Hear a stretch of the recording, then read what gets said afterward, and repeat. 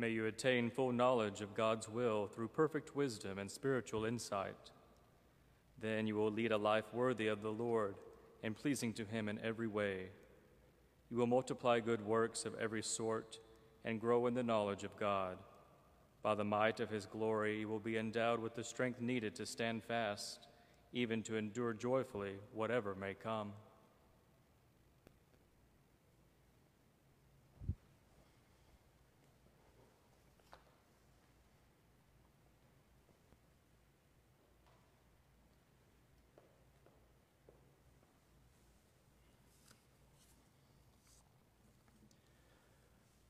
By the might of his glory, you will be endowed with the strength needed to stand fast, even to endure joyfully whatever may come. Our English translation of tonight's reading from St. Paul to the church at Colossae is rather fortunate for a homily, grammatically speaking. You see, in our grammatical wisdom, we don't stay true to the original structure of the Greek. Instead, we have cleaned it up, we've sorted it out, and the best part when reading it, as Christopher just did, is that we have punctuated it. So if we were to look back to Colossians chapter 1, verses 9 through 13 in its original Greek, we would find one of St. Paul's most power-packed and long run-on sentences. It's a prayer. And Paul is, of course, at this time in Rome. He's a prisoner in chains and is thus unable to travel to Colossae, 1,000 miles east, to help the Christians there. Yet he has heard of their plight, for the Colossians are living in a very dangerous world. False teachings have begun to spring up and destroy the faith, which is producing much spiritual fruit for them in their lives. And so even though he really doesn't physically know any of them, St. Paul writes this letter to the community, and he assures them of his prayers for them. It's actually cut out in Vespers, but it begins with, I have not stopped, I have not ceased praying for you.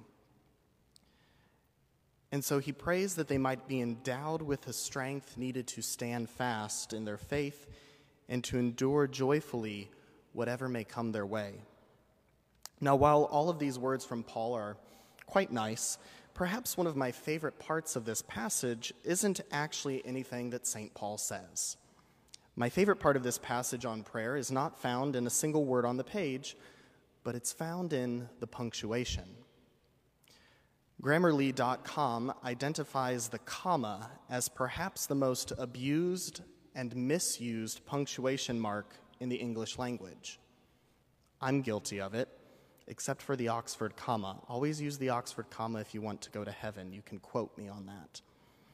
But anyway, there's lots of rules about comma usage, and often the factors that determine whether or not you should use one are quite subtle. They're hard to see, hard to know. And so what is a comma? Again, Grammarly.com. I'm in school, so that's where I reference things. It says a sentence, while a period ends in a sentence, a comma indicates a smaller break. Some writers think of a comma as a soft pause, a punctuation mark that separates words, clauses, or ideas within a sentence. Now, isn't that fascinating? A comma can be thought of as a soft pause.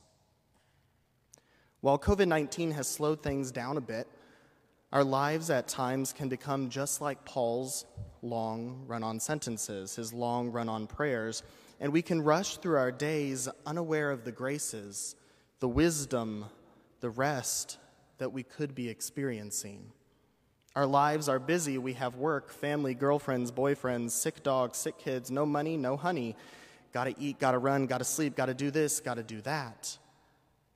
And so at the end of our days, we end up worn out, tired on the couch or in our beds fast asleep. Our days fly by us, and in a blink, they are gone.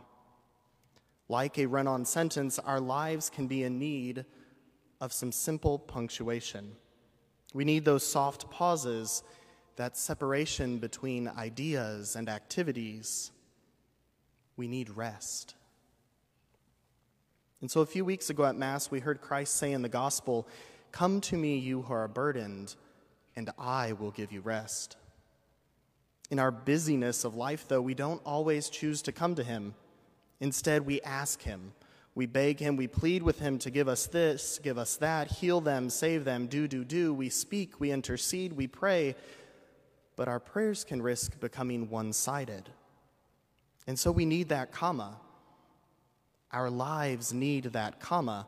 We need that soft pause, that moment of rest to be able to listen, to sit, to kneel, to pray, to be with the one who loves us, and to be filled with the strength to stand fast and endure joyfully whatever may come.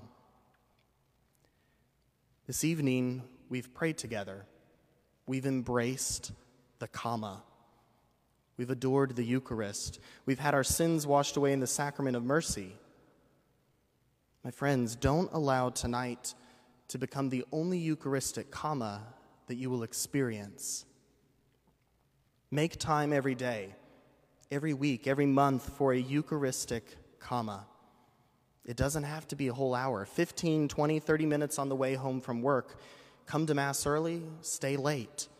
Come and make time to be filled with the strength that you need to endure the trials of life so that you can be filled with his joy. And so, like the rules of proper comma usage, if we want to be able to hear the voice of the Lord as he speaks to us in our lives, we have to pay attention to those subtle ways in which he speaks to us, not in complex sentence structures, but in the silence of a quiet church. The dark stillness of an early caffeinated morning with our Bibles, the loving and stern correction we receive from a friend who loves us. And so I wonder what our lives would look like if we approach the sacrament of mercy a little bit more. I wonder what our lives would look like if we turned to the scriptures instead of turning on Netflix. I wonder what would happen, how our church, how our diocese, how our world would change if we all took a soft pause, once a day, once a week, for a Eucharistic comma.